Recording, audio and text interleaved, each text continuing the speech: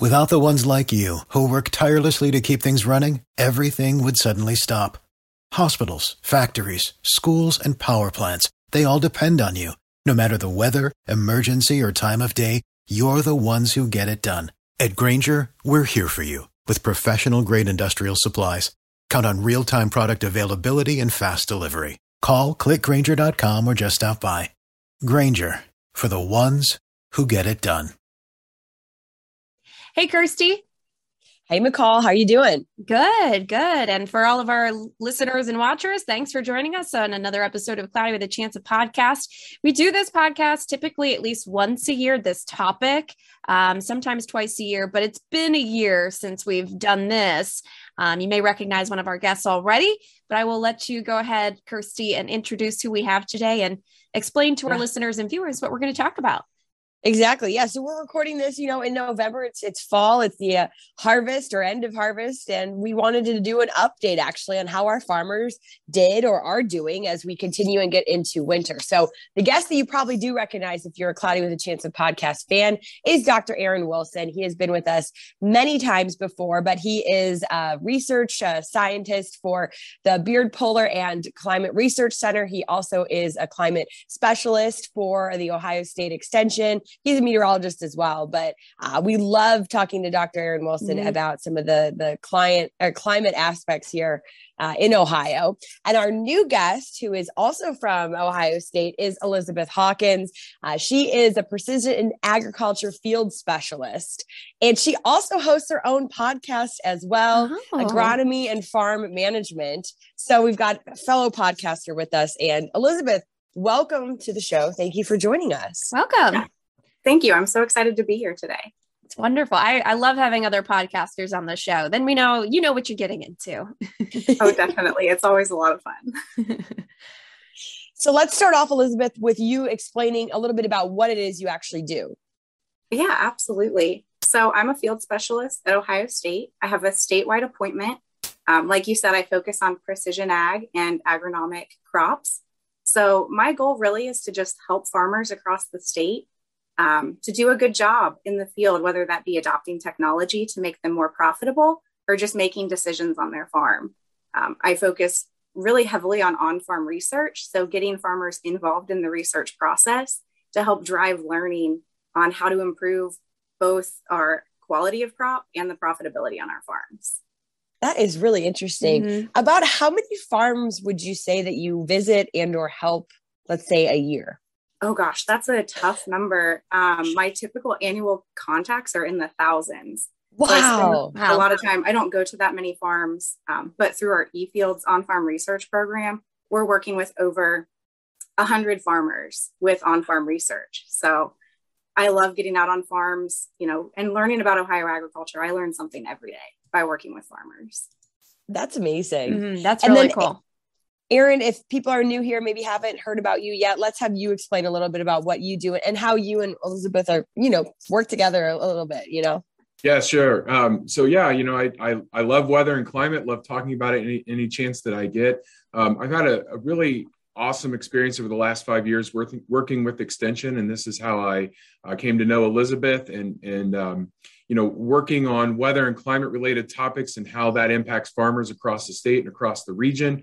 And both being research oriented as well. Elizabeth and I are often brainstorming on how we can advance our knowledge and how weather impacts specific agronomic issues and planting issues and all kinds of things. And so certainly it's been great to have Elizabeth as a colleague and as a friend, and both of us growing up in the Miami Valley, or not growing up, but residents of the Miami Valley at some point in our lives.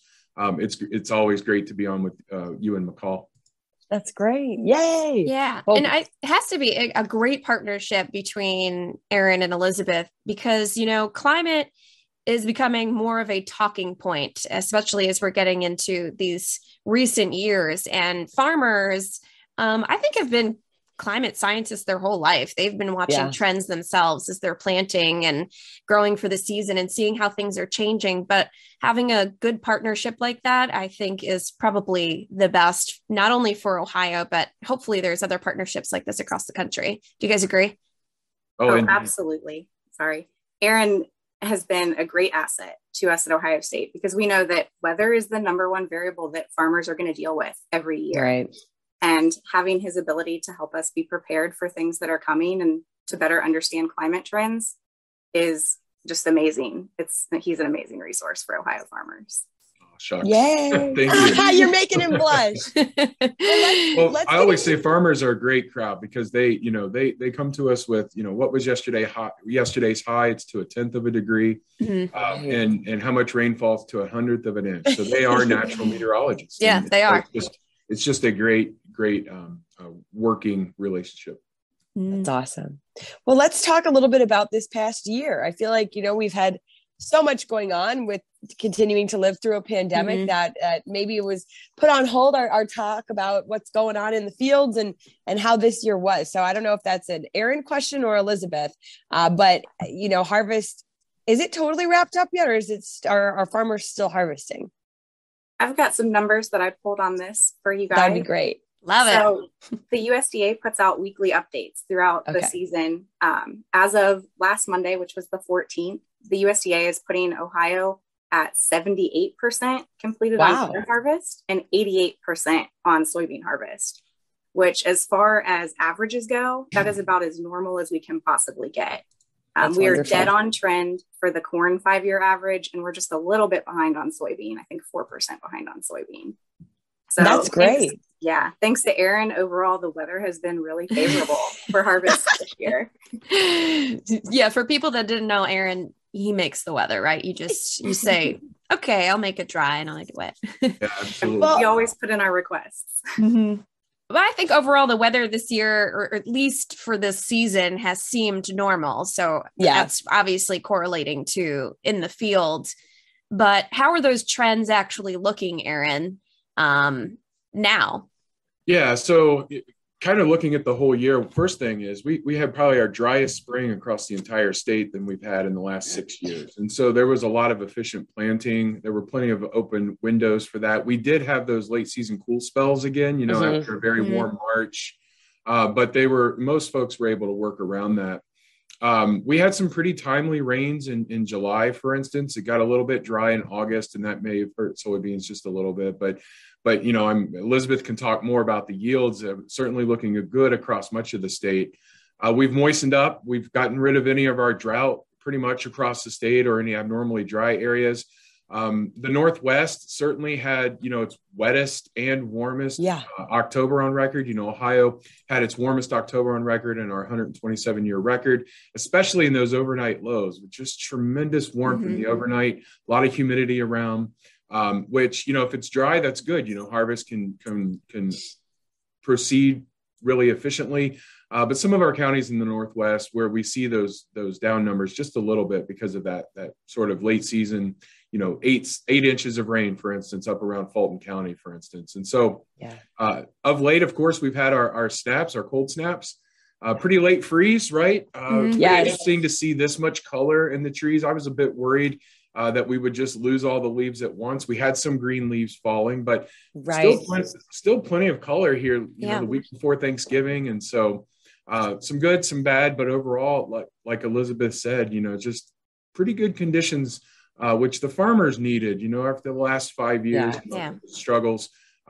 It was good to be a little bit blasé, right? This year. I was going to say boring is sometimes great. Yeah. And I thought about that. The last 5 years have been really, really rough on farmers. They needed a break here in Ohio, at least. And so it was, a pleasant surprise that it wasn't so chaotic this year, from severe weather to intense rains to drought. So thankfully, but that's climate. And some years are normal. And then we start to see more of those extremes being extreme. And I think we're starting to understand that when it's going to be bad, it's going to be really bad. Go ahead, Kirsty. I had a question for you, Elizabeth, and I don't know actually if this is in your wheelhouse or not. But obviously weather-wise, it was boring enough that farmers could plant and pretty much harvest around, similar time frame that they would want. But we were actually really quite moist. And that, I hate that word, but our dew points were and not just in my opinion, they were high for the Miami Valley. We had a new meteorologist that came up from Georgia and I said, oh, it's so rare that we have dew points in the 70s. And then we continuously had them for a pretty long stretch. Does that, or did that impact pests? You know, like, did the farmers have to deal with any invasion of any sort of crop pest outside of just like rain? I know sometimes there are different types of fungus that can grow on plants and crops. Did we have to worry about that this year? Was this a pretty normal year for that? We did see, as a result of those higher dew points and just the humidity, a higher incidence of disease in our crops this year. Luckily, farmers have a lot of tools to help manage those. And a lot of them were on their A game. They knew, given the timely planting and the rain, you know, is two sides of the coin, right? We need it, but it can also cause issues. We had just about the right amount. So they knew we had good crop potential out there, good yield potential. And so they got in there timely and protected that crop. We did see some tar spot, which is a new disease to Ohio over the last few years. Normally it's isolated in Northwest Ohio.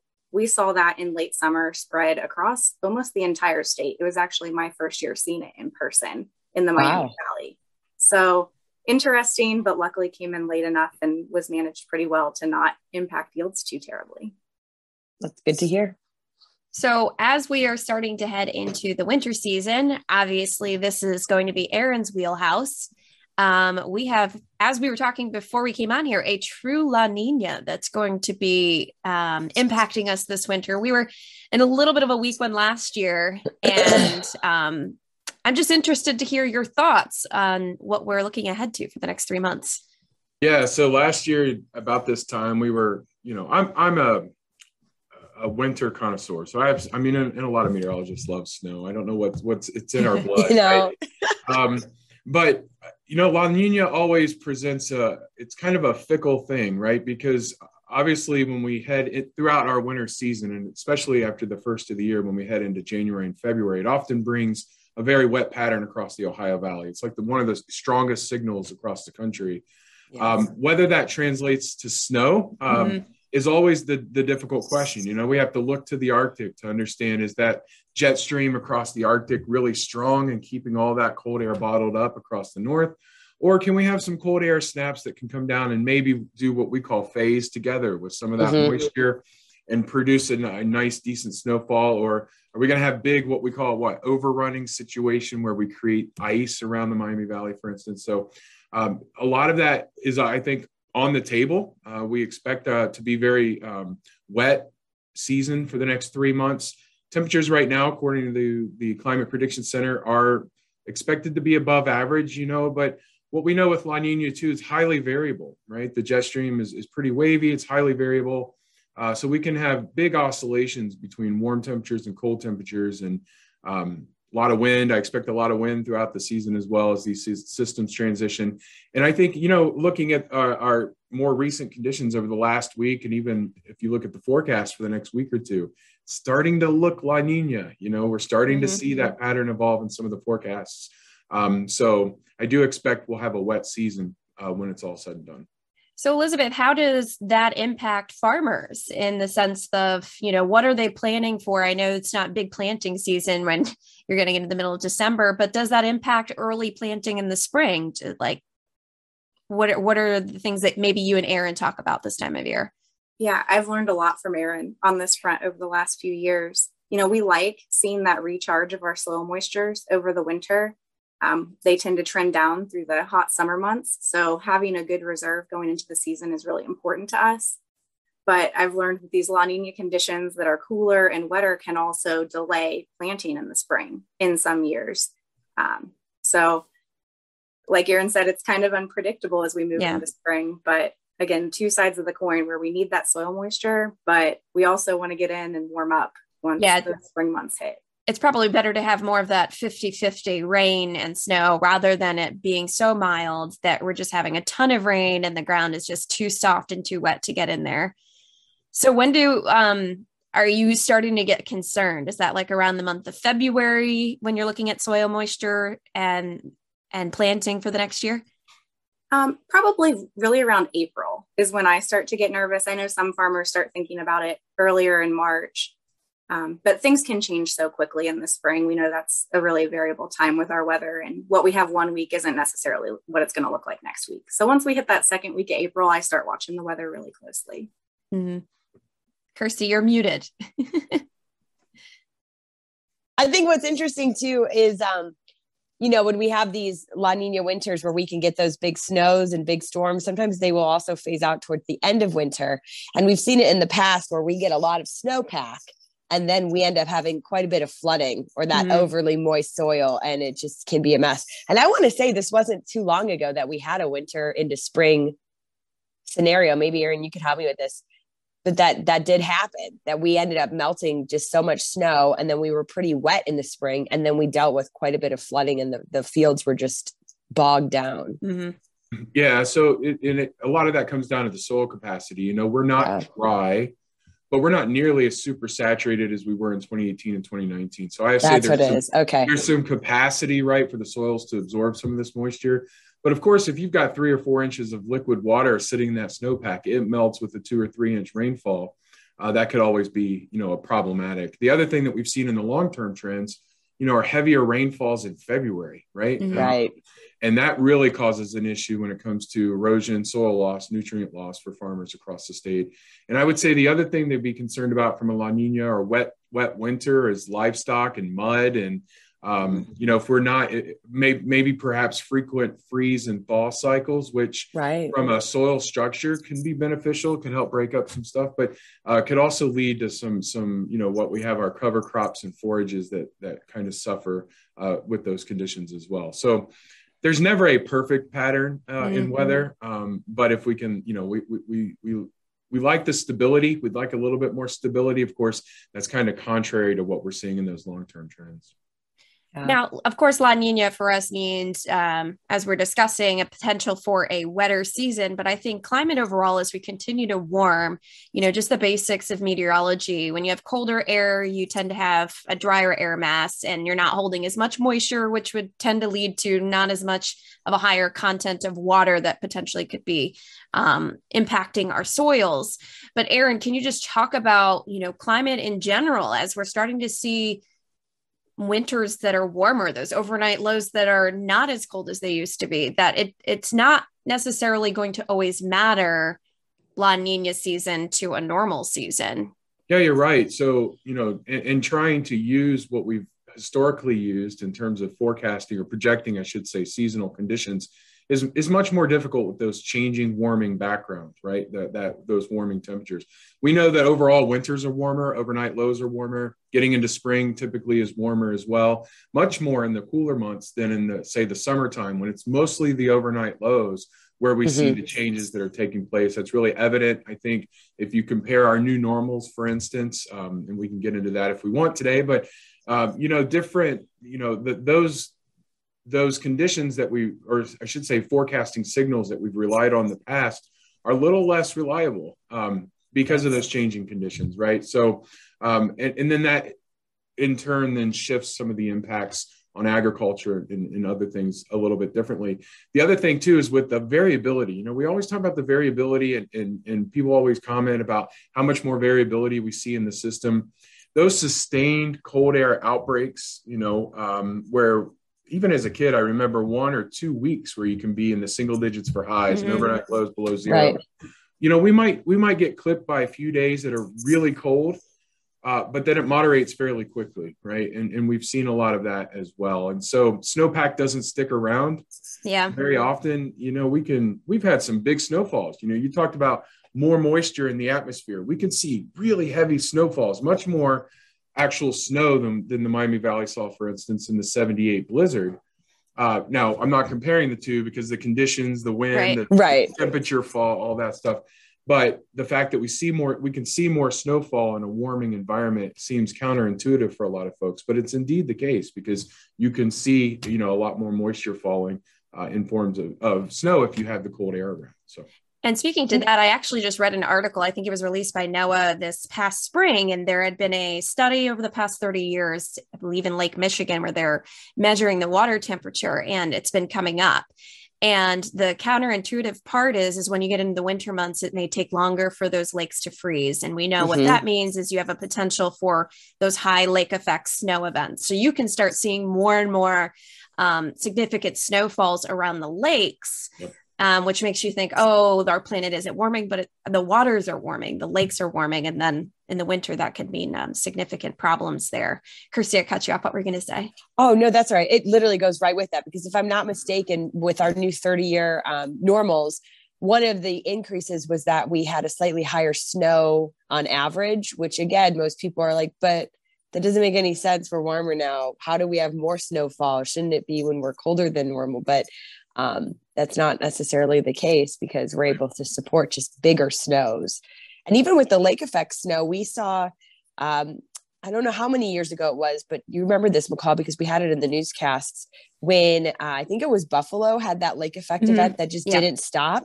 Yeah. So when you're talking about, fall, winter, and spring for lake effect areas, and that's Lake Erie, Lake Michigan, Lake Huron, if you're getting cold air and the lake never freezes over, you will have lake effect snow that can go for several months. Yeah.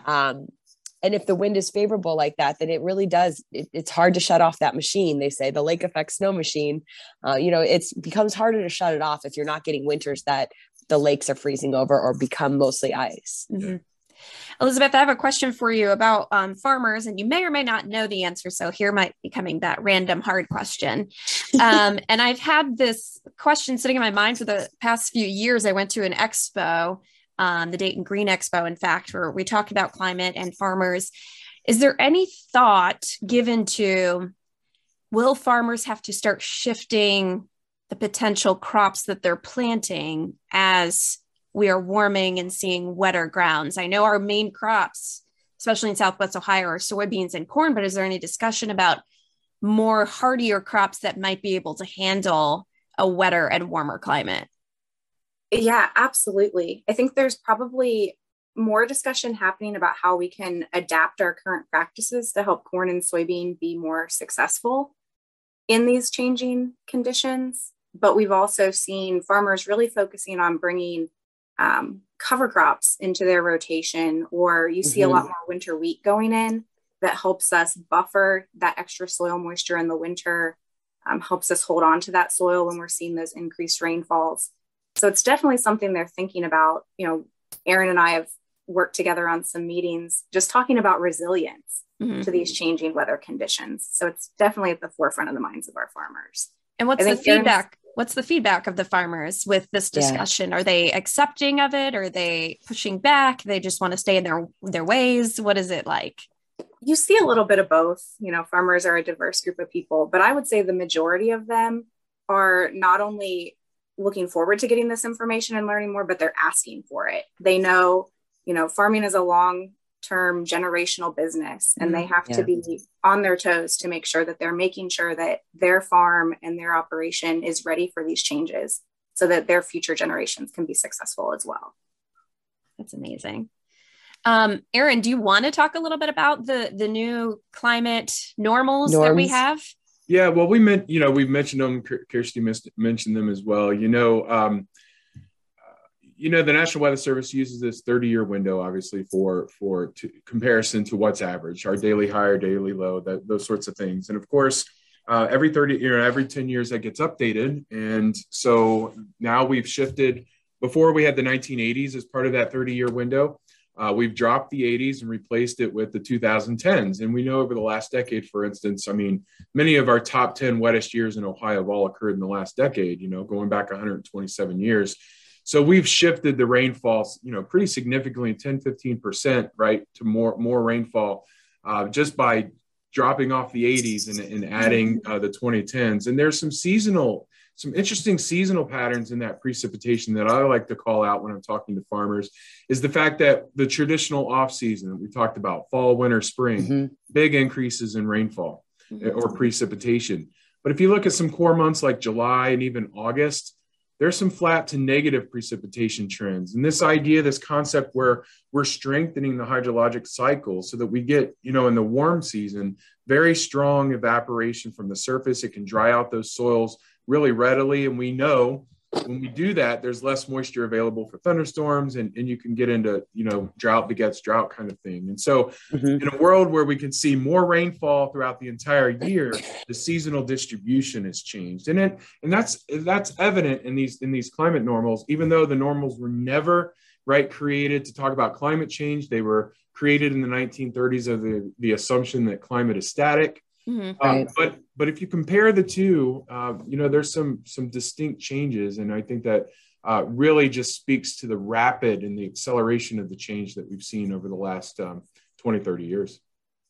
I mean, talking about farming, and I'm not a farmer by any means, but living in Southwest Ohio for the decade that I've been here, is when you're talking June and July, starting to have lesser amounts of precipitation. I know that that's right when our corn is really starting to reach its maturity. And that could have, I imagine, a direct impact on how the crop is going to do itself.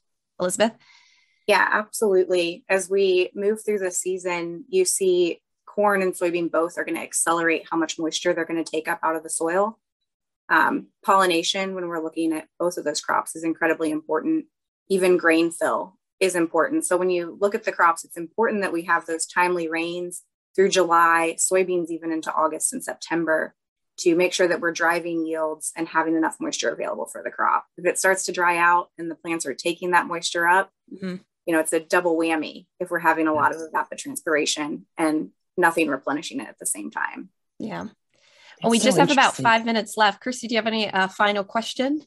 I just had one final thing, and this might be an observation, Elizabeth, that you would have. Do you work a lot, I guess, with the soil, like with the quality of the soil in Ohio?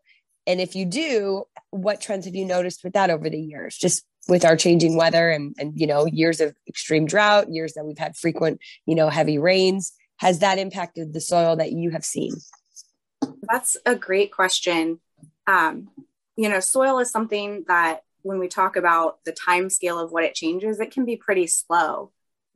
We have seen over the last few decades a renewed interest in building organic matter, which is going to help hold on to soil moisture. And so you see a lot of farmers changing practices, currently cover crops, again, I'll bring that up, to help build organic matter to increase the ability for soil to hold on to that moisture. Again, this is something that on a time scale, it's going to take a long time to see significant changes, but hopefully we're trending in the right direction. From you look back to the Dust Bowl days, just a very big change in mindset. Right. Well, that's so interesting. It is interesting. And climate is a slow change. It's not it's not like weather is day-to-day dramatic change. But I think as long as you're planning now, by the time we're, 10, 20 years down the road, we'll be in a better spot than if there was no planning at all. Erin, Elizabeth, thank you so much for being on our podcast today. I feel like we could have been talking for, 30, 40 more minutes. But let's see how this season goes. Let's see this La Nina. If it is wet and it is crazy and we're getting into next season and we're worried about the farmers, I want to bring you guys both back on to talk about it. And thank you all our watchers and listeners for tuning in for another episode of Cloudy with a Chance of podcast. If you're new to the podcast, download, subscribe, listen anywhere a podcast is distributed. You can also watch the video version on WHIO.com, on Roku, Amazon Fire, Apple TV. You just have to look for the WHIO app there and you'll see our videos within the app. As always, thanks for joining us and we'll see you next time. For the ones who work hard to ensure their crew can always go the extra mile, and the ones who get in early so everyone can go home on time, there's Grainger, offering professional-grade supplies backed by product experts so you can quickly and easily find what you need. Plus, you can count on access to a committed team ready to go the extra mile for you. Call, click Grainger.com, or just stop by. Grainger, for the ones who get it done.